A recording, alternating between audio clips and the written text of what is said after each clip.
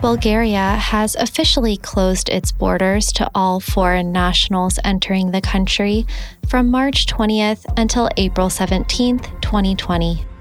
The ban includes travel from within the Schengen zone and European Union, although citizens of EU member countries are allowed to transit through Bulgaria to reach their final destinations.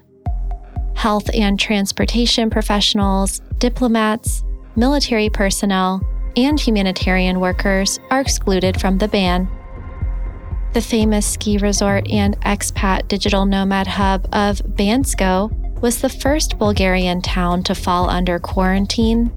On Tuesday, March 17th, 3 people tested positive for the coronavirus, with the number escalating to more than 92 others by the following day. At least 300 foreign nationals were given the option to stay or leave the town within 24 hours, and many elected to leave through Sofia Airport.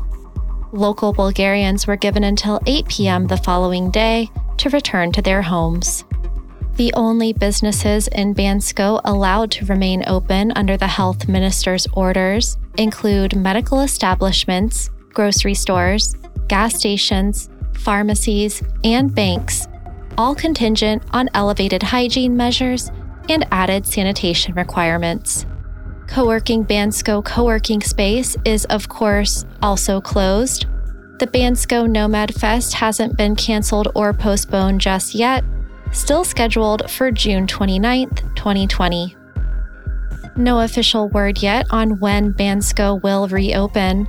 The most available information indicated that the closure would last for 2 weeks. Thank you for tuning in to Digital Nomad News, your source for breaking news on technology, remote work, and travel. I'm your host, Kristen Wilson. Please be sure to review and share this podcast if you found it valuable or informative. Stay safe out there, and we'll see you again next week.